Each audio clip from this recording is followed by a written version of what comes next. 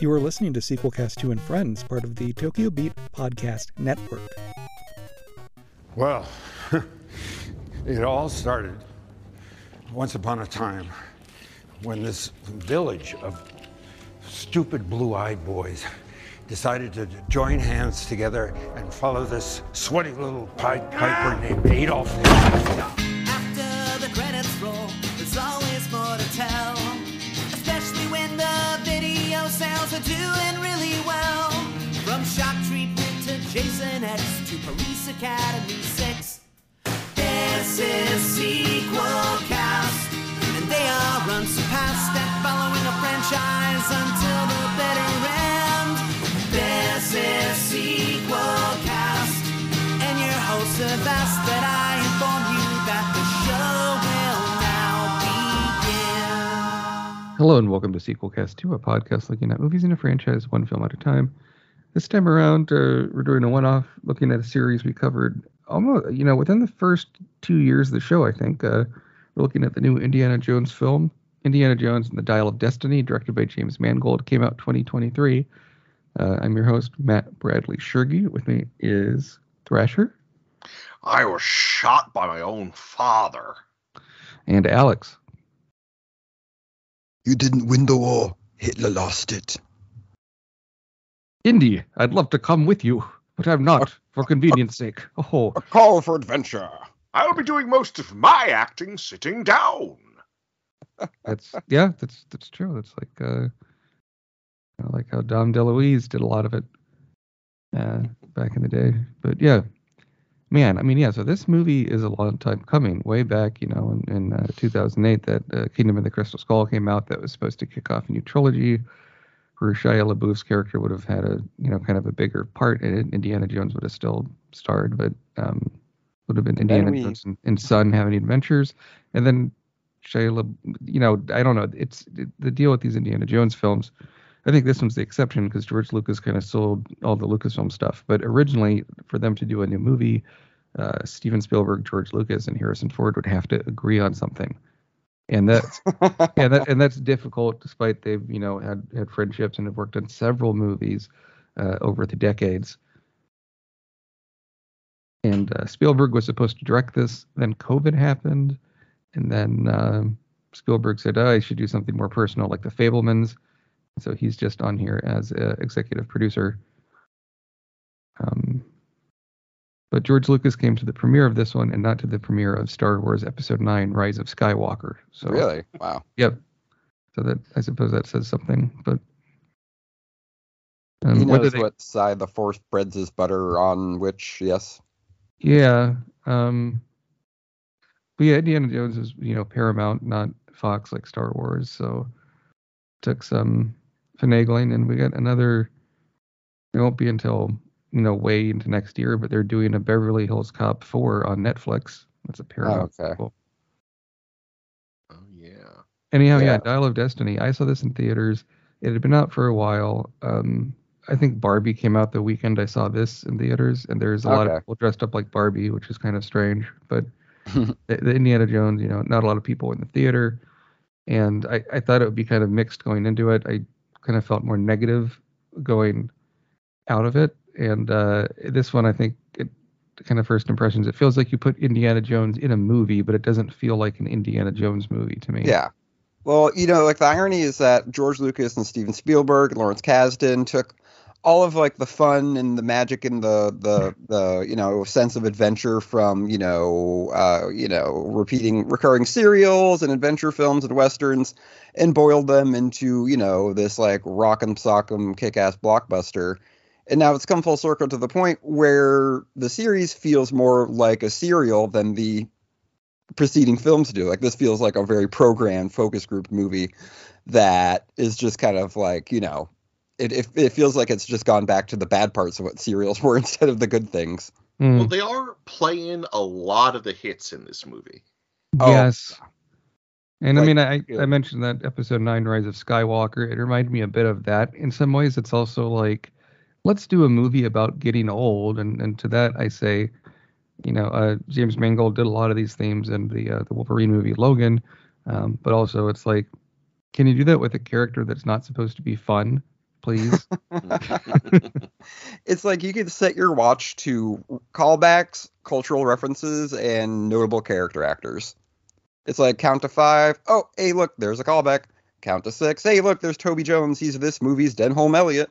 Right. Oh, look, a Beatles song. Hey, look, a vintage Levi poster. And some rumors came to pass about this that we'll talk about later that I think some of them seemed accurate and now in more recent interviews. But I mean, the story was going to be much different for this originally. There was a lot of changes to try and the focus group testing, didn't go that well consistently. And then when it premiered at the Cannes Film Festival, reviews were kind of middling. And then it was like maybe a whole month before it came out in theaters. And I think that kind of maybe had less people go than would have otherwise. But it's been nearly 20 years since, that's not fair. It's been close to 15 years maybe, because Crystal Skull is 2008. But it's been quite a while regardless since the last film. Thrasher, what are some kind of first impressions you have? Well, like it starts like it might as well be like a Bond movie where we begin at the end of what probably should be an unrelated indie adventure, except the movie's MacGuffin is introduced in this World War II flashback where Indy and this British archaeologist are trying to sneak sneak an artifact out of Nazi Germany at the tail end of the war. And I don't know, like a lot of it, like it is exciting, and yet and like the de-aging on Harrison Ford it's really successful until an action set piece is involved. And then you kind of start to see the holes in the special effect, and it does take some of the tension out of some of the things, because like it's not a stunt person swinging over a flaming pit.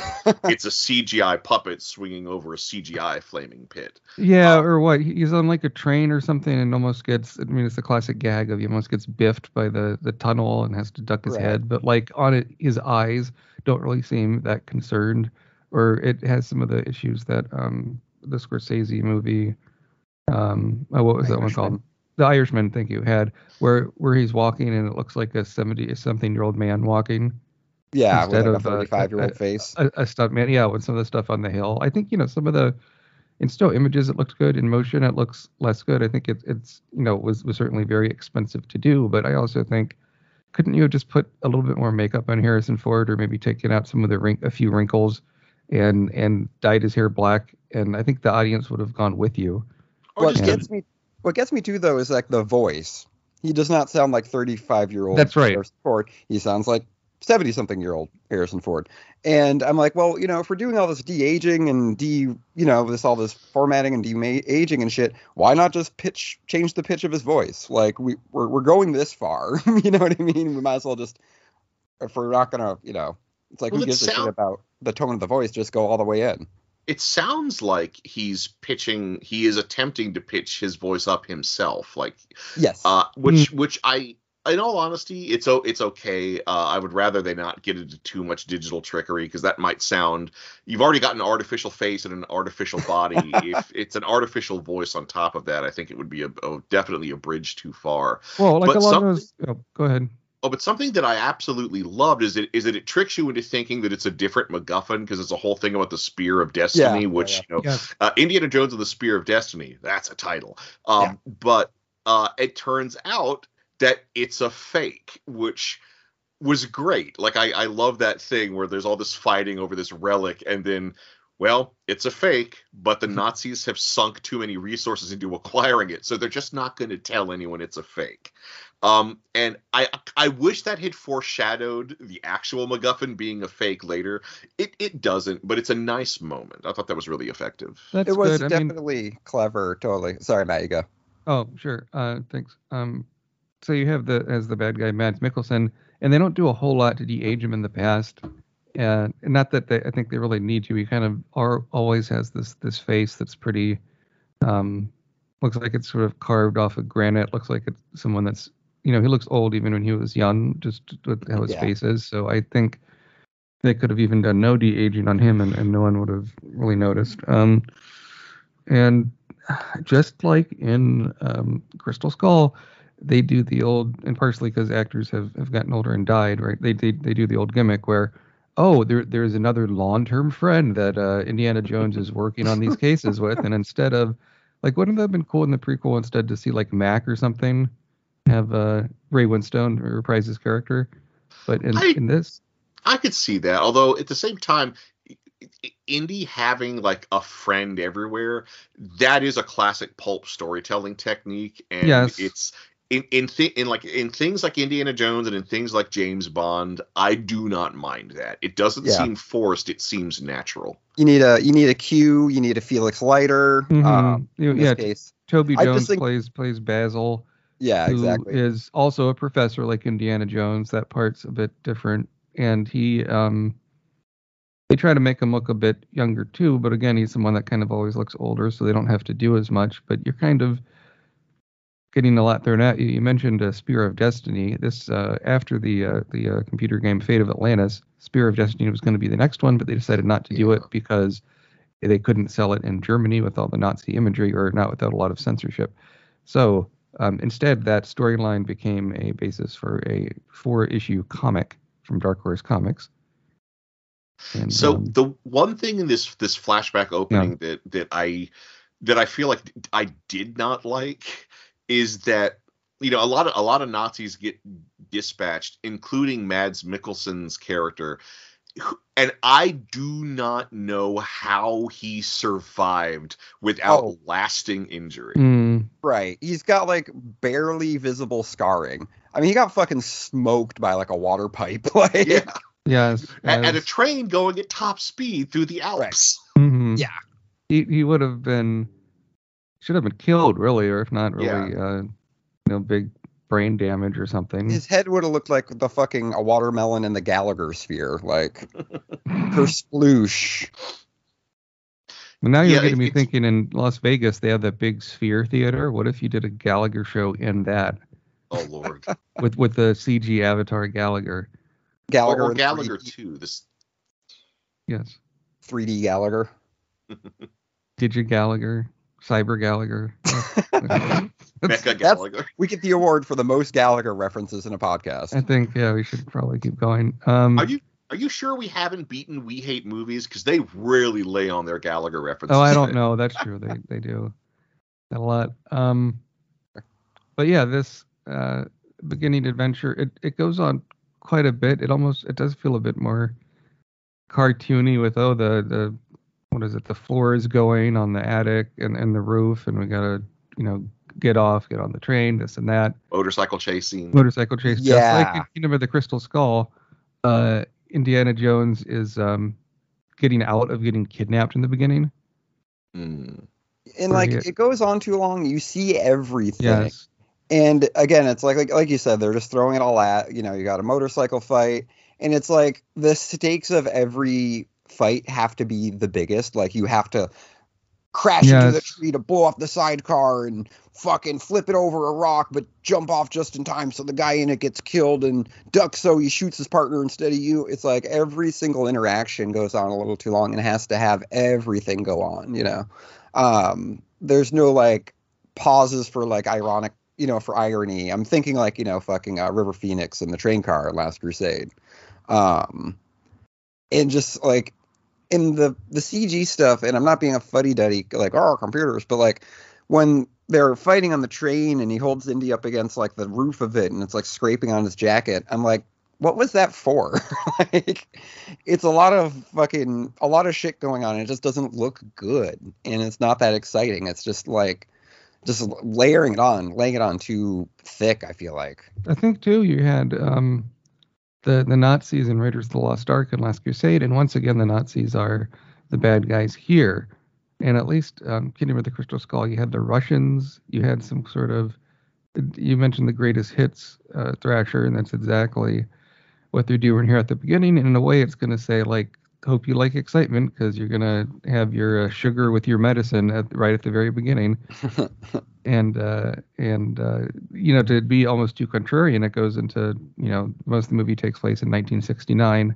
Indiana Jones is old and yelling at his neighbors for playing the Beatles too loud, for playing Magical Mystery Tour. Yeah, he brings a bat with him. I'm like, is he gonna wail on his fucking hippie neighbors for? I mean, that would have been a more interesting opening, right? Like you see hippies doing a party. This old man breaks in, starts beating the shit out of him, and then you reveal his face. It's Indiana Jones. Yeah. And then fucking Marion has to bail him out of county lockup. So something I'm gonna give this movie a lot of credit for. I really felt like I was in America in 1969 in these scenes. Just like they really, really tried to recreate the New York of the period, like down to so many details, to the point that when we see our first shot of old Indy, where he's just asleep on his recliner in his underwear with the TV playing, on the TV plays the commercial for HR Pufnstuf, which would not air its first episode for I think another month. Wow. Damn. Like that is some detail. Yeah. They redressed parts of Scotland or in Glasgow for to make it look like New York, and of course use computers to take out cell phone towers and things. And I think that the parade is for the moon, right? The moon landing is really, that does starkly tell you when this takes place. And Indiana Jones has had a very, very long life. And you think he'd be retired as a professor by now, but it reminded me a bit of some of the Lethal Weapon movies, or in every one, it's like they're throwing a party for the retirement. They got to go back out of retirement for one last case. And one thing that I love that he does not seem to know or care that America is celebrating the moon landing. That's right. But to the point where I half expected him to mumble under his breath, "I went to the moon. I didn't get a parade." Because I would totally believe that an Indiana Jones this old had an adventure where he was on the moon for a brief period. Well, and Harrison Ford is he didn't really start becoming famous until he was in his late 30s, early 40s. And he does the talk show bit where he's always grumpy, and he brings some of his grumpiness act to Indiana Jones in the beginning, who he seems at times, grumpy, angry, kind of embarrassed. You can tell Harrison Ford likes doing more character work with Indiana Jones. The movie does address him getting older, and they don't really do a lot of Metamucil gags or jokes about him being old, although how can you not reference that? and yet, just kind of like in the opening sequence, there's, I think, too many new characters and things introduced too quickly. And you kind of want something a bit, there's some interesting chase scenes. Of course, the Nazis find that he's teaching and are trying to get him for more information about the dial, and Basil's dead, and he has a goddaughter, and Helena, played by Phoebe Waller-Bridge. And I have either of you seen Phoebe Waller-Bridge before? Because I feel like I must have, but I can't place it. Although I did like her as Helena Shaw. I like her in general. Yeah, I know she's big for that show Fleabag, right? Yes, Fleabag I've seen, which it originally was a stage show and then made into a two season show. And anything I've seen her acting, she kind of plays the same part that sort of is a bit cheeky, breaks the fourth wall a bit. And here they give her kind of a turn where frankly, she's more like Han Solo or something, really, right? Yeah, totally. Oh, she was the voice of L337 in the Solo movie. That's true. Yep. Okay.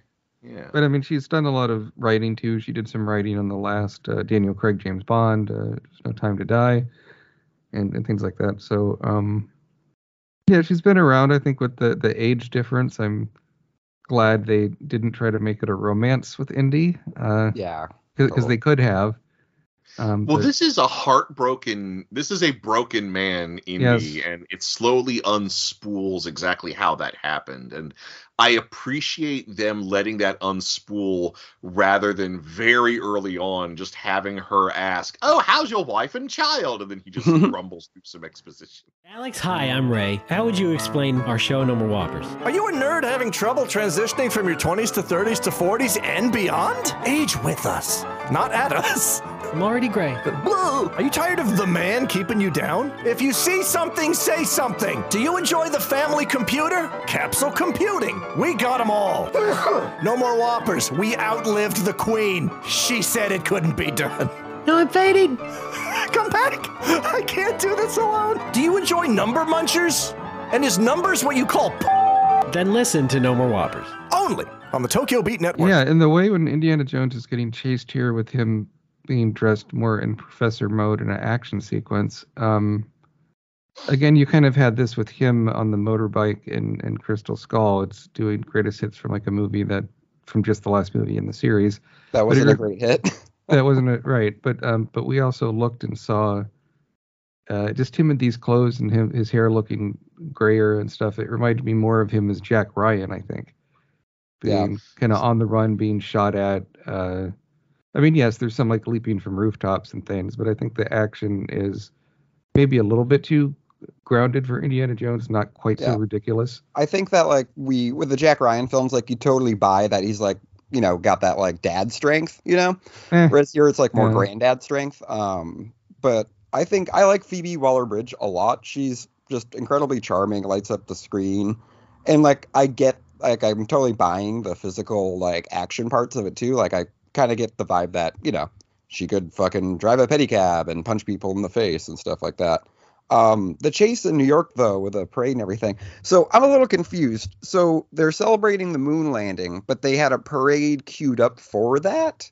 Well, no. The moon. It's not the moon. I mean, it is to celebrate the moon landing, but it's like about a month after the fact, because so they've landed.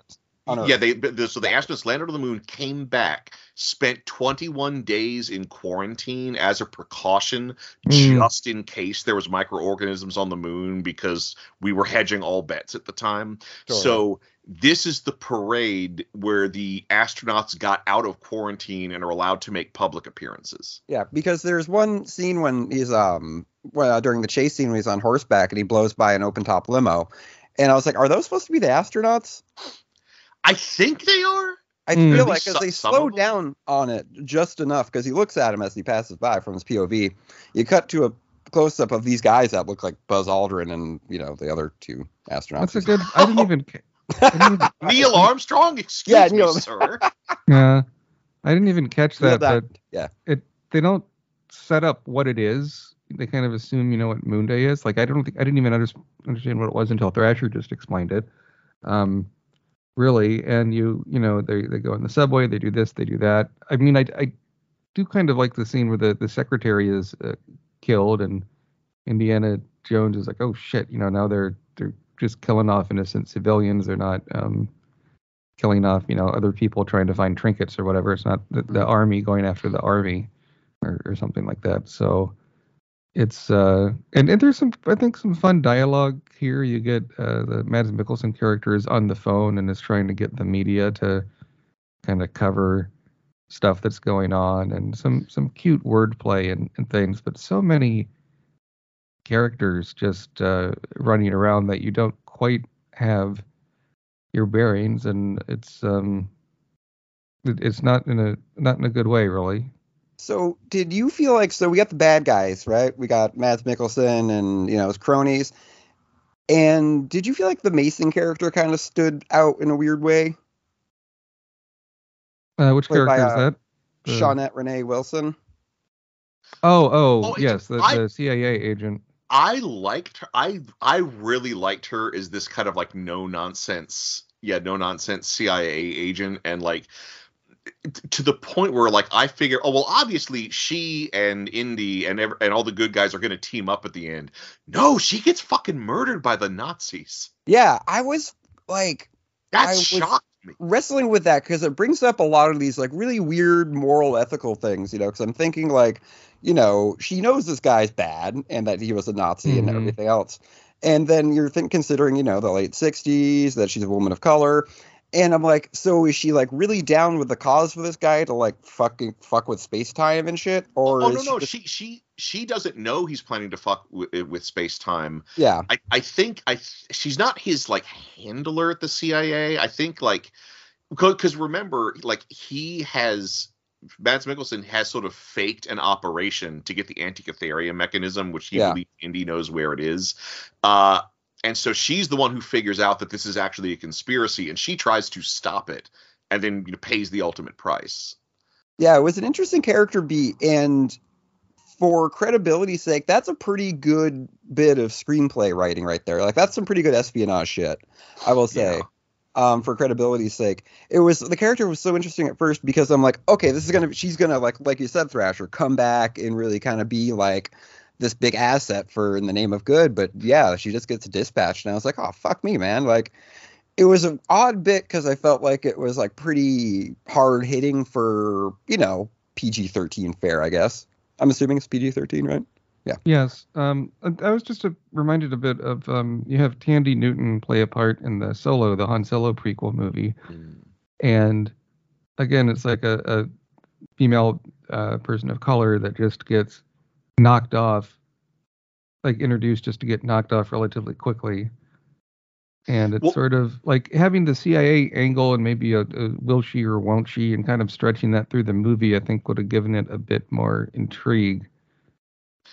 Well, in the case, and I think there is a difference between these character deaths, because in Solo, Newton's death is completely unearned, poorly motivated, and has no impact on the film whatsoever. Whereas Agent Mason, it is a shocking moment. It is a horrific moment. You really feel for her.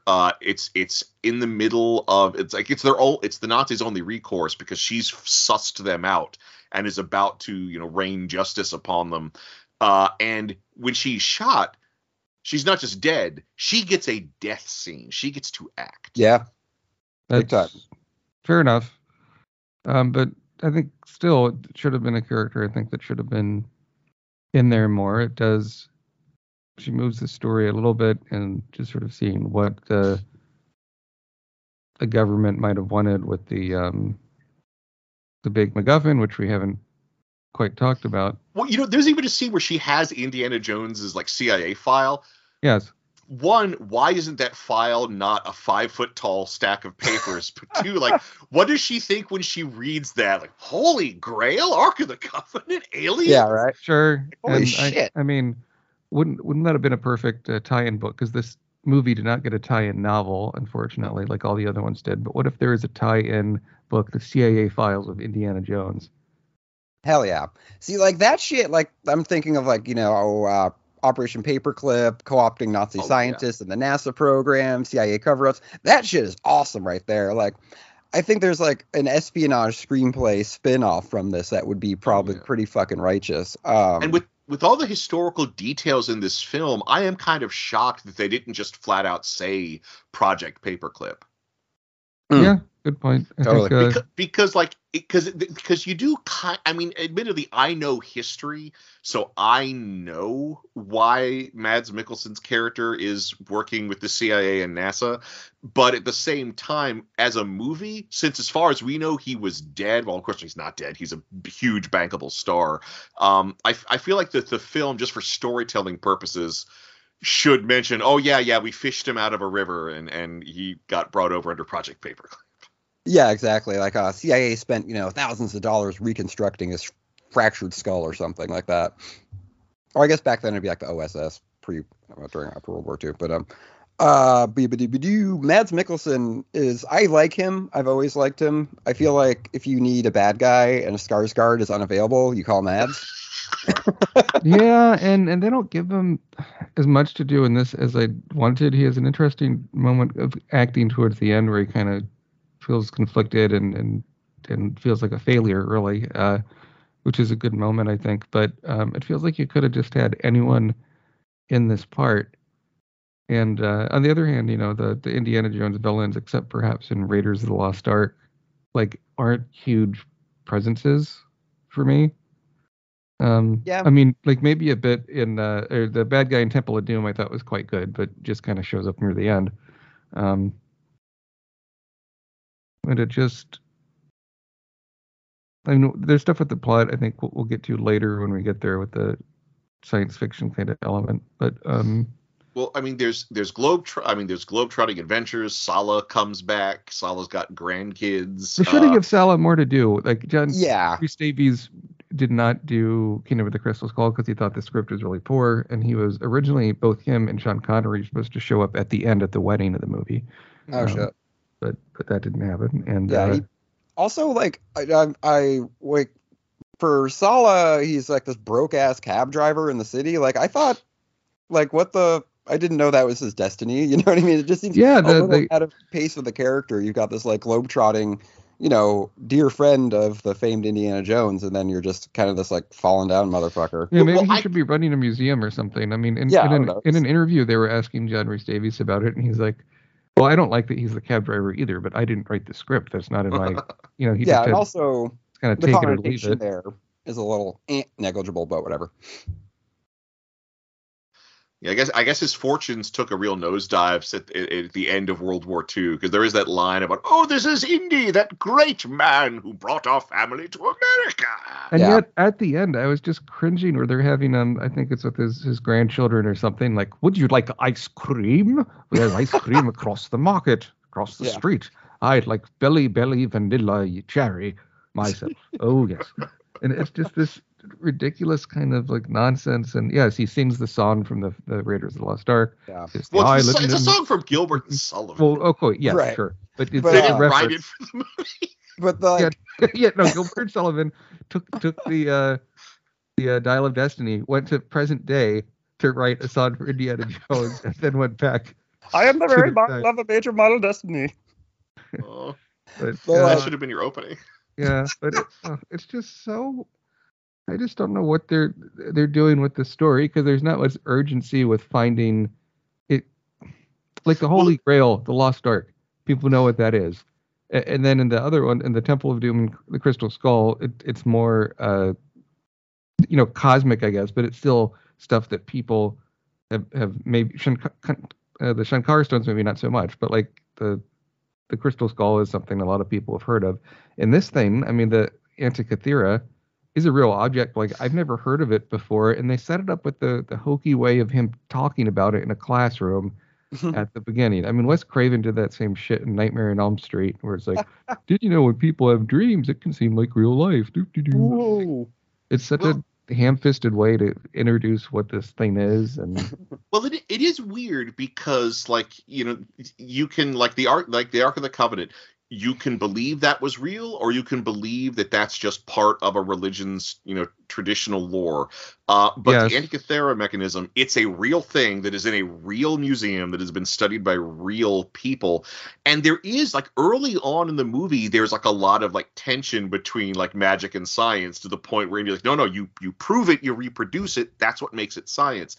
And that thread of like, what is science, is kind of lost as the movie goes on, but it really does create a different tone, that it's a real object that you can interact with, but they just kind of, and the object itself, it funnily enough does not have supernatural properties, but the way the big reveal is that they discover that the Antikythera mechanism, it is a like calculator that lets you calculate the appearance of natural wormholes that connect different points in space and time.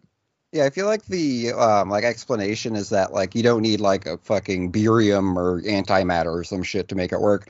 I feel like the connotation is that it works because Archimedes is really, really smart. Yeah, he figured out wormholes and figured out how to predict when they were going to manifest. He made a cool looking compass, rubbed a scent all over it, bing bang boom, we can travel in time. And there's some fun stuff with Archimedes' tomb. There's a bridge that breaks and gets repaired. But actually, so this is one of the things, though, and I can only assume this was something that maybe happened due to like focus testing. But the whole big thing is that when Indy and the professor jump off the exploding bridge into the river, the professor's like, "Oh, we are empty-handed," and Indy's like, "Who says we're empty-handed?" And Indy has their half of the mechanism. But then from that point on, there's the whole thing where the daughter is like, "Oh no, well, obviously it was lost in the river. We can go back to the river and find it." And Indy's like, "Yeah, it's lost. It's going to be lost forever. Don't try to look for it." only to reveal that Indy has had it hidden in the museum the whole time. But just past the halfway point of the movie, we get a flashback to like Indy's last interaction with the professor before when the Antikythera mechanism was driving him mad, and the professor had the half the whole time in the house with his daughter, who thinks it's missing after this, and she even sees Indy carrying it out of their home and promising to destroy it. Why does she think it's missing? Yeah, when you say it out loud, it sounds so much more stupid. Yeah, she saw it. Right. And multiple times. They set that up too. He's like, you want to get that thing that drove your father mad? And then we get to see Toby Jones going mad. And that whole scene seems added on. Oh, super duper. And also, I was thinking maybe they're going to build towards a thing where, like, you know, the great, like, trade-off is that you can have this wonderful device, but it slowly makes you insane or something like that. But, yeah, I don't know. It just basically feels like Toby Jones went crazy because he's just a pussy. I don't know. So, you know what set piece I like? Because, like, to find the other half of the machine, they have to find, like, a clue in, like, the wreck of the might as well just call it the ship of Theseus thing. And so who do they go? Indy's other friend, Antonio Banderas. And I gotta say, I love Antonio Banderas showing up and playing weird old guys. Every time he does that, I love it. It's so great. The energy is on point when he's on screen. He looks like a character out of a Tintin book. Yeah. And I like that they make him look old, unlike in some of the other movies, which is cool that he's been doing. Unlike, you know, in Expendables 3, where he's kind of acting like an excitable kid. And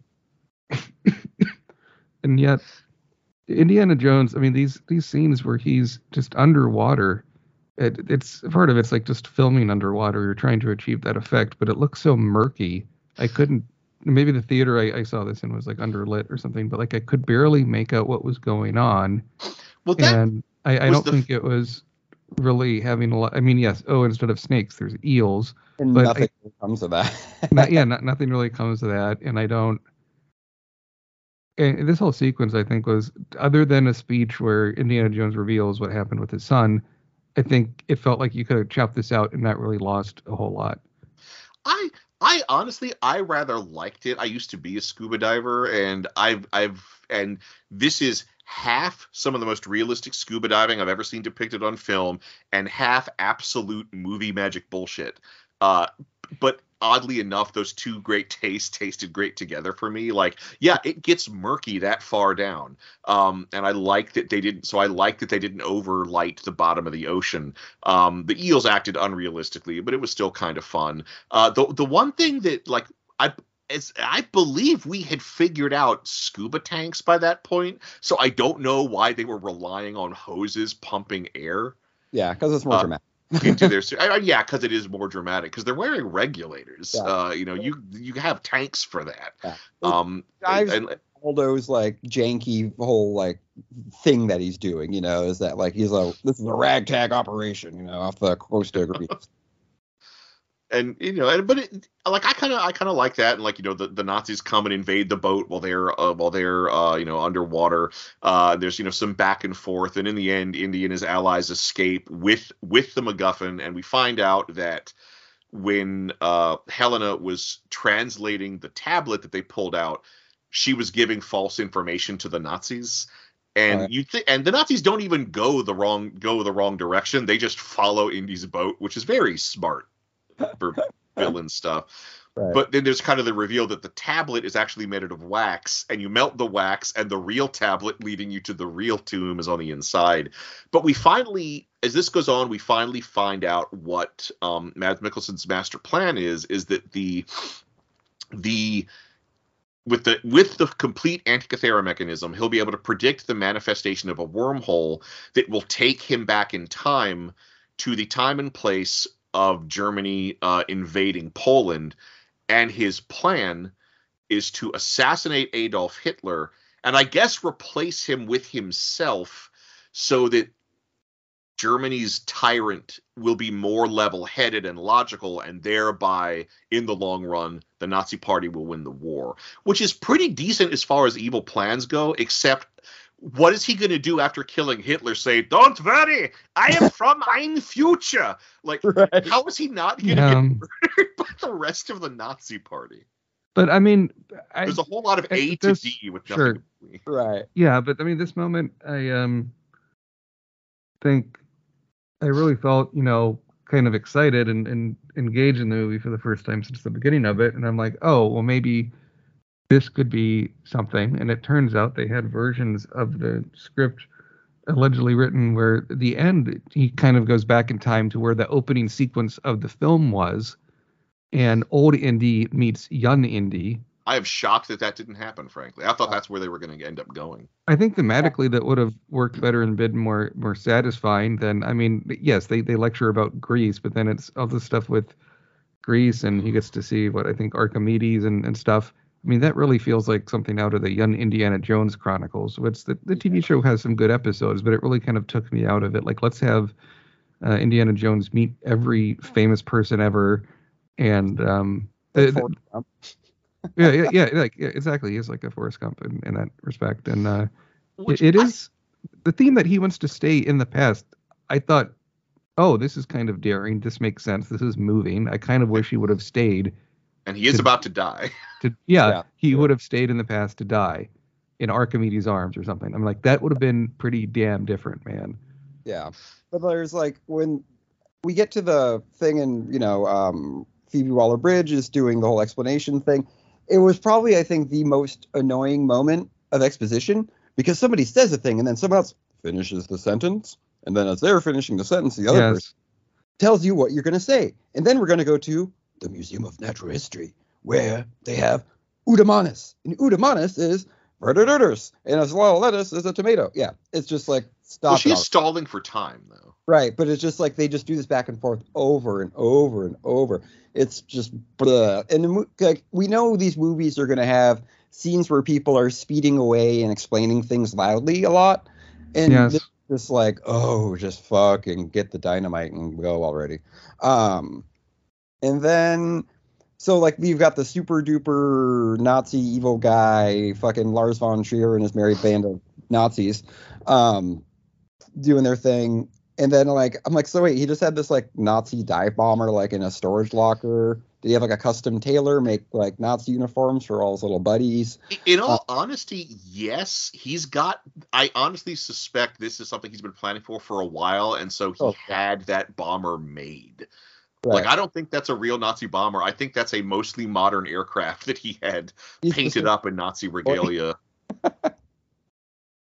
I'm fine with him having all this equipment because he's clearly been planning this for a while, like since World War II ended, frankly. Yeah, exactly. But I loved all the Greek stuff. Like we get to see all the Archimedes gadgets that Indy was talking about in the lecture. Although we never see the reflectors actually used. I thought that was a disappointment. I wanted to see those reflectors actually like set a trireme on fire or something. Yeah.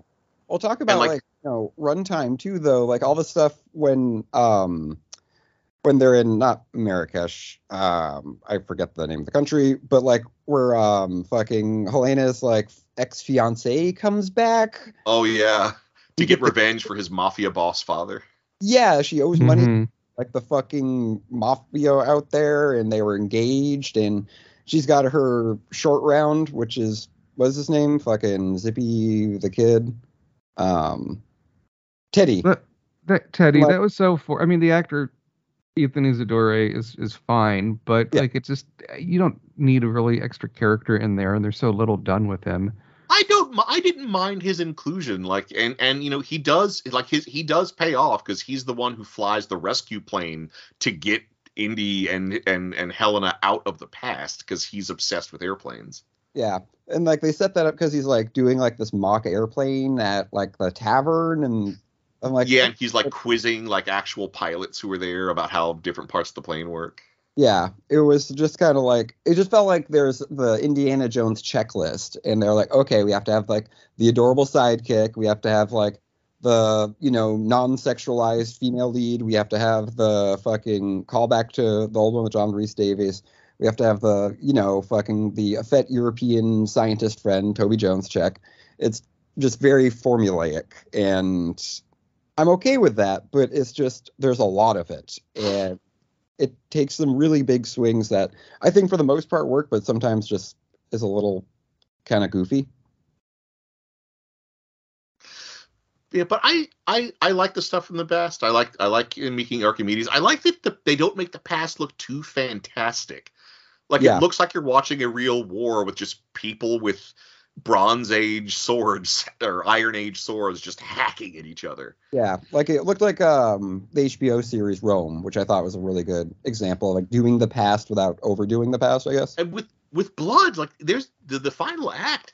There's a surprising amount of blood for an American movie, and I'm glad it was there. This is violence with real consequences. Exactly, yeah. And there is kind of a funny line where he's like, she's like, "We scared away the Roman army. I think we've done enough." Yeah, and I do like that they like she seems to know how science fiction works, that if you stay in the past too long, you'll end up changing it. And so like I did like that. That was an unsurprising beat. I kind of thought we were going to get Indy's death scene, but then Helena just punches him unconscious, and then he like wakes up like a week later in his apartment all patched up. They escaped. We didn't have to see them fly back through the wormhole wondering if they were going to get through in time. And the ending is kind of touching because we see, a lot of Indy's friends show up one by one. But then in the end, like Marion shows up, who the story we're given is that that Mutt enlisted in the army during Vietnam to piss Indy off, died overseas, and the grief they both shared just destroyed their marriage. But now time has given them a chance to heal, and now they're kind of like coming back into each other's lives. And I thought that was really touching, seeing Indy and Marion kind of come back together. And then it leads to our last shot in the movie. Rather than setting up another adventure, we see Indy's hat on a clothesline outside of his apartment window. And as we iris out, Harrison Ford grabs it. She asked him to put it on before they took a tumble between the sheets.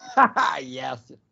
Like, I really feel like that is implying fucking rather than implying there's going to be another adventure. Yeah, and it's the greatest adventure is in the bedroom. No, but it's one of these. It's back and he found a fucking pearl in the ice cream or something. God. Time for another adventure, Indy. I broke my hip. We have some Metamucil. No, I don't know. Like it, but it's so pandering with Marion showing up at the end, and the thing with her and with Mutt is, I think that would have been. I mean, that would have been a cool intro to the movie, right? Seeing Mutt get killed. I don't know, like bleeding out in fucking, the Quai Linh province of Vietnam or something. But I mean, it would have been better, I think, just not to address it at all. Like, it's like you have one dramatic scene, but it doesn't change a whole lot with this movie. It sort of, explains why Marion isn't there. But at one point, there were versions of this movie supposedly being developed where Marion and Short Round would have been the main people going with Indiana Jones on his adventure, where it would have been even more of a greatest hits. Oh, yeah. There's some version where this one I don't believe as much, but they said Helena Shaw would have become the next Indiana Jones. Oh, yeah. Well, I could almost believe them trying to set that up because the franchise must continue. But frankly, yes. Do you think anyone's interested in an Indiana Jones movie that Indiana Jones is not in? Right. I mean, I'd be into it, but I'm fucking weird. So, we will get another Indiana Jones thing, I think. It might be a cartoon. It might be their stuff in development. But Harrison Ford says no one else will play Indiana Jones while he's alive. But they already did Young Indiana Jones, so I can see them doing something else like that. But I mean, where else? This movie seems a pretty big kind of stamp, like the end. And it was a lot of waiting, and this isn't what I wanted. It's not bad. It's just okay. But because it's the last one, this one especially stings for me. Like the two franchises I liked the most as a kid were Ghostbusters and Indiana Jones. And you're essentially watching them being kind of like mined to death. Seeing how much juice can we get out of that orange. Oh, for real though. I definitely agree, and yet I like the juice we got out of this one. I enjoyed this movie. I'm going to give it a sequel. Yes, yes, it is inessential, but this movie is like a little over 2.5 hours long. I was never bored. I was engaged the whole time, and that is an achievement. That is very, very true. I think like you're saying, Matt, there's so much going on, and like what the things that hold me back the most are like, you know, the fucking callbacks and the cameos and the references. You know, some of them work, some of them are necessary, some of them are just entirely unneeded at all. But like this is my second time through, because I was kind of half-assedly watching it the first time because we were talking about doing this in the summer. And then this time through, I was like, oh, I'll just, you know, preview it. And then I was like, I watched the whole damn thing because I woke up really early.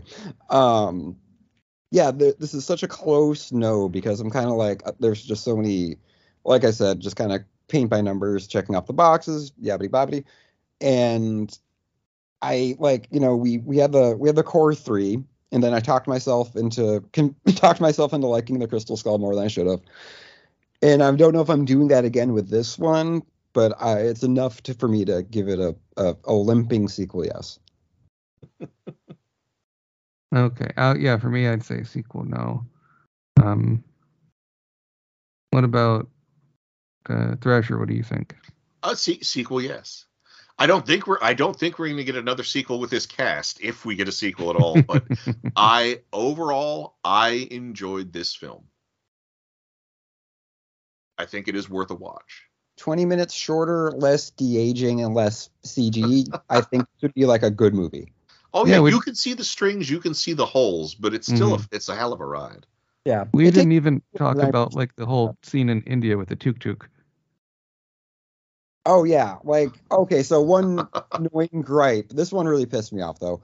Was the car chase and they get wedged in the alleyway and that's too narrow. I'm like, we did that with the boats. We also did that in The Simpsons.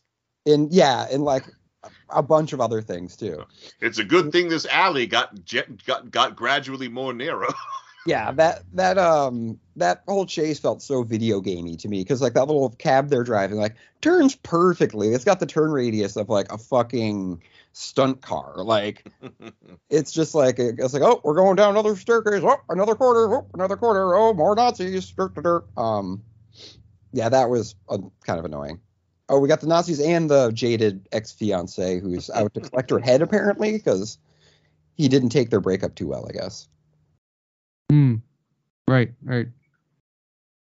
Just one of those things. You never. I was kind of hoping for something else, which this movie wasn't. Which I think says more about me than the movie in some ways. But it's Indiana Jones. I have a special place in my heart, and I don't know. Like it. I think they waited too long, really. Oh yeah, without a doubt. To do one, and would people would have wanted to see Mutt Williams? I don't know. Like, would people? The time travel thing might have been inevitable, but that is it's a big pill to swallow. And that being said, there is supernatural stuff in all the other movies, right? You have a knight that has lived for hundreds of years. How is time traveling any stranger? Right. And like, I think this is like a few years too late. And what happened is that I think it took all of the lessons from the Star Wars movies that have come out and legacy sequels and kind of like taken some of the bad aspects of like legacy sequels, even though this isn't technically a legacy sequel, though it feels like one. And I think what's missing, honestly, I think is Spielberg. You kind of need that magic. I think James Mangold is a great director. I think, I'm not crazy about all the MCU, but I really like Logan. I think that's a strong movie. Copland, kicks ass. Yeah. 310 Yuma remake was fucking rad. Your Star Wars comment just has me thinking, somehow Belloc returned. Yeah. I know. I was like, wouldn't it be great if the dial was a puzzle box? Oh, no. Yeah. It's, I don't know, man. Yeah, so that's Indiana Jones and Dial of Destiny. As far as what you're watching, I was watching a few episodes of the Indiana Jones Chronicles because I was getting to the Indiana Jones mood. I hadn't seen them in a while, and I was watching some of the stuff where, again, Indy is in the war, or World War One, I guess, right? And it's pretty neat. I mean, there's some pacing stuff. It's certainly a bit on the nose with him meeting all these different famous people, but I saw like the one where he goes to Ireland, where he has to work to save money before hitching a boat or something to Belgium, become part of the Belgian army. Why he just doesn't sign up for the American army, I'm not quite sure, but it is some cool stuff in there. And Sean Patrick Flannery makes a good young Indy. It's just that I think the episodes where Indiana Jones is like played by the really little kid. It makes it harder for that character to do a whole lot without it seeming extremely cheesy. Yeah, I haven't watched the series like since it was popular, since like at the time around it came out. I was really young. Do you all remember there? I think maybe I'm misremembering, but there was an episode where it was like a World War I flashback. Yeah, there's some of those. I mean, they're all flashbacks. Well, yeah. Yes. Yeah, I remember one where like a guy's like choking out and like because he doesn't have a gas mask, and it was like pretty intense. Yeah, there's some of those. There's one where he meets Dracula or something like that. Like it gets pretty strange. Nice.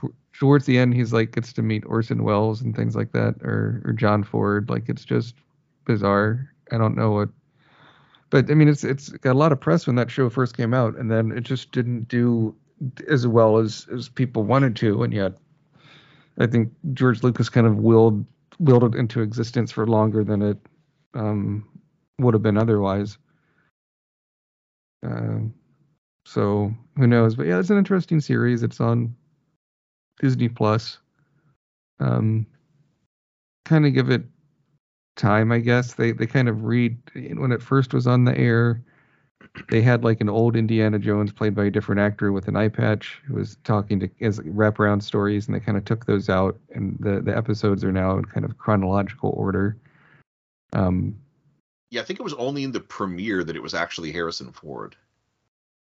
It was later. He was for like Sweeps Week. He's and that the Harrison Ford stuff they didn't cut out, which is weird. But where Indiana Jones plays a saxophone, which causes an avalanche to fall on some bad guys. So we still have to see the adventure where he loses that eye. Yeah, I kind of thought this would happen in this movie. That'd be kind of cool.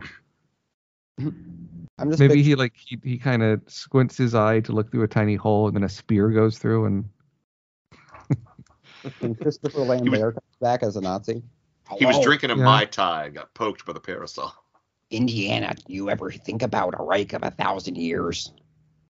I just came for a Mai Tai. I don't know what happened to my eye. I hope it's not a bow tie. I'm Christopher Lambert. Hello. Yeah. He's still alive, isn't he? Yes, I am alive and well. You're right here. Yeah. Yes. So is it true you're gonna do a cameo in the Highlander remake they've been trying to do? I was actually slated to direct that, but too many kids were rubbing my forehead for good luck, calling it a 5-head. Okay, so he's not going to cross over with Lord Greystoke. He was actually going to go into the hood and have a team off with Leprechaun. Okay, Highlander meets Leprechaun. That works. And Leplander. Okay, I see. The Leprechaun has the sword. I see. Mona Lisa. Okay, Mona Lisa. Good. Da Vinci Code. All kinds of influences there. Oh yeah. When are you gonna do another Mortal Kombat movie? We have to make up for that one from 2021. So yes, Raiden will be back. 1,000 testicles. I see. Yeah, there's as the graphics increase in the game, so do the testicles, and that should be represented on cinema. So pretty good.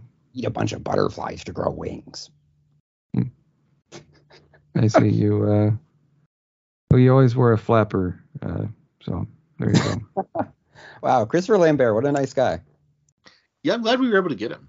Yeah, hard, good late get. It's always the best ones. Yeah, Alex, what's something you've been watching? What have I been watching? No. I actually have to think about this. That's bad news. I watched the latest Alexander Payne film, The Holdovers. Oh, yeah, that came on home video pretty quickly, or at least in streaming. Yeah. How was it with the Giamatti, right? Yeah, I love this movie. It's it feels like a new holiday classic. Do you know the premise? He's a professor, but other than that, no. Yeah, he's a teacher at a boarding prep school, and he's a very curmudgeonly everyone hates him. He's a hard ass. He grades tough, doesn't give second chances, and he gets tasked with kind of babysitting the holdovers, the kids who can't go home for the holidays, and strikes up an unlikely alliance with other lingering staff members and students. And it's really good movie, good emotional stuff, great drama, very good sense of humor. It hits all the right notes. Great movie. Great. And Thrasher, what's something you've been watching? So I watched something kind of special. So when we went to Yamacon in Pigeon Forge, Tennessee, we decided to do some local touristy stuff afterwards because we stayed a few extra days. I saw the Pirate Voyage dinner theater stage show. Ooh. Oh, so you eat on a pirate ship, or what is that? Well, you eat in sort of like an arena, but it's all like pirate themed, and there's this whole there's essentially like a big pool in the middle with like replicas of two pirate ships on one side, and this kind of island in the middle that has all this rigging that's moved in and out to do like different like stunts and acrobatics. And it's apparently it's one of like Dolly Parton's like kind of ventures down there. She apparently owns the place. I see. So let's see Did you go to Dollywood while you were in Pigeon Forge? No, that was the original plan, but we ended up having to leave early, so we didn't have time. But the Pirate Stage show, the food was kind of, aside from the vegetable soup, the food was kind of uninspired, and like you're kind of rushed through the eating portion to get to the dessert portion while the show's still going on. So there comes a point where there's just too much to focus on. But that being said, the show itself was very fun. There was some great acrobatics, the great seal act. There's enough of a narrative. There's this animatronic Davy Jones that rises up out of the pool to deliver a challenge to the pirates. And I gotta say that Davy Jones, looking at it, is like you can just hear the designers saying, how close to Disney's Davy Jones can we make it before Disney sues us? Right. Yeah, so there's some stuff that's like lifted completely from that Davy Jones, like the crab claw arm, and then some stuff that is so wildly different, it's there to make sure that there's no like copyright things. But like overall, it was a really entertaining evening. I have not seen like a live like stunt show type thing in a long time, and I was glad I saw this one. So what was the dessert, like ice cream scoops on a pirate ship or something? Was it? No, it was like it was this like apple fritter. So they're rushing you for an apple fritter. That's not exciting. And it wasn't a bad apple fritter, although at that point in the show, I would rather watch the show than worry about eating, so I just took a bite or two and just watched the rest of the show. Nice. Yeah. There's a really fun mermaid bit that I really enjoyed. Okay. So then was it pretty crowded? Yeah, it was packed. Okay. It was packed, but it didn't feel crowded. Like nobody was like jostling anybody for room or anything. It was decent. It was very good use of the space. Well. Got it. So nice. Great. Do we have a scene for this movie? I forgot to look one up, so I can look one up now if you want. One. Yeah, if you can look up one real quick. If there's nothing, that's all right as well. I'll stall for time. A little bit. I'm Indiana. I got my head stuck in a chair. And the dial of hoo-ah! Hoo-ah! Right. Harry, you're on your own this one, because my leg's stuck in a bear trap.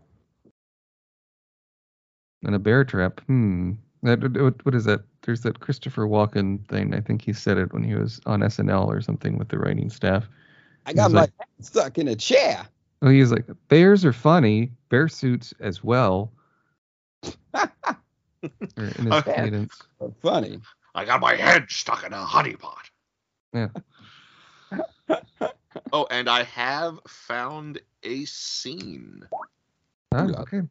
Oh, with Teddy and Hannah and Indy. Yes. I'll take Indy, I guess. I'll do Helena. And I'll be right, brother. Wait, they could be Teddy. or the left brother. Yeah. Don't try to weasel out of this. Yes. I mean, this one was really a dumb exposition dump about history and things. Let's let our listeners judge. Oh, okay, fair enough. And they're all right. Go ahead. Yeah, this is when they've damaged their vehicle in Morocco and they're working on repairing it. Yep. Did you know the Wright brothers? What?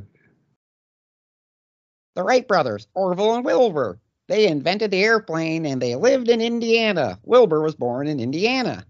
I'm not from Indiana, Teddy, and the Wright brothers were born during the Civil War. Oh, I thought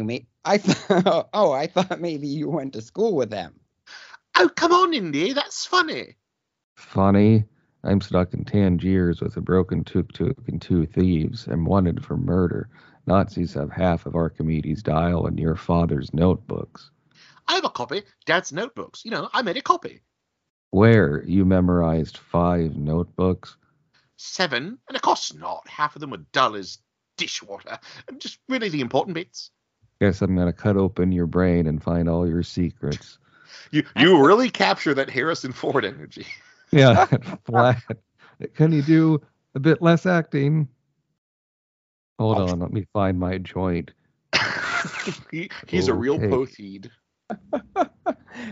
So wait, isn't the term dishwater? I've never heard ditchwater before. I suspect whoever entered that in wasn't listening. I don't think I've ever heard ditchwater. No, and wait, it just reminds me of all these bad automatic subtitles that are just in everything. Because that was the capture when I was watching on Disney Plus. Huh. Disney Plus, where your captions. I was watching a movie where it had a song in Latin, and the automatic subtitles were something. Well, what always like sucks is like when you're watching a movie and like somebody says something that isn't English and the subtitle is like foreign gibberish, which really sucks when it's the actual language. Right, when it says bring in Turkish. Like I get it. Like for thematic reasons, maybe you don't want the audience to know exactly what the person in the background is saying, or it's not essential. But you could say mutters in Turkish. That would be great. But like foreign gibberish, that's awful. I know, foreign right? Gibberish is chattering is another one. Yeah, or what the sound effects. I think my favorite was Mandalorian season 2. There's an alien called Frog Lady. And she is being chased and screams, and it said "Frog Lady Noises" as the subtitle. I'm like, that's pretty good. That's actually an effect. I would love it if just once, like, when there are just people muttering, the subtitle was just rhubarb and custard. Yes, or what is it? I am eating peanut butter used to be the one. Oh yeah, Mr. Red. And theater thing. Okay, cool. All right, so that is Indiana Jones and the Dial of Destiny. Sure was. Yep. A lot of destinies, a lot of dials. Indy, I miss the sting of briny water in my face. I love adventure. Please take me. Yeah, they really played that clip in the trailers a lot for like someone who's barely in the movie. I want adventure. It's a in damn the great white somewhere. There's on some podcasts they talked to John Rhys Davies at the premiere because they had a few minutes, but then at the end John Rhys Davies wants to wrap it up, and it's always kind of an awkward moment, just kind of almost like a first date sort of thing where you're doing an interview and people have to get going. And he's like, "All right, that's enough." Pleasure talking. Goodbye. He strikes me as the type of person who would just say goodbye and walk away from the microphone. It's sort of, yeah, you get that. And not that he didn't want to do the interview and all these things, but it was just the way I'm a little bit surprised they kept that in, but there's a few awkward pauses in there where it feels like, okay, there's things he'd rather take a little nap in the hotel room or something. He's like, that's enough, Indiana. That's enough Sala for today. Goodbye. You've had enough. I'm cutting you off, Mr. Mallory. I've got to check the horse races. Yes. Put it all on Papa's mustache the third. In my phone, I have both Gilbert and Sullivan. Oh. So, okay. I'm going to charge my BlackBerry. For Sequel Cast 2 and Friends, this is Matt. This is Thrasher. This is Alex. Zane. It's Moon Day. Everyone knows Moon Day. I think it's Moon Day every day when I get out of the shower and see my reflection in the mirror. That's almost sounding like a Jack Nicholson. Do you walk out of the shower backwards with your head turned? Indiana Jones does every time. They got that from the scene. It's in the deleted scene. Great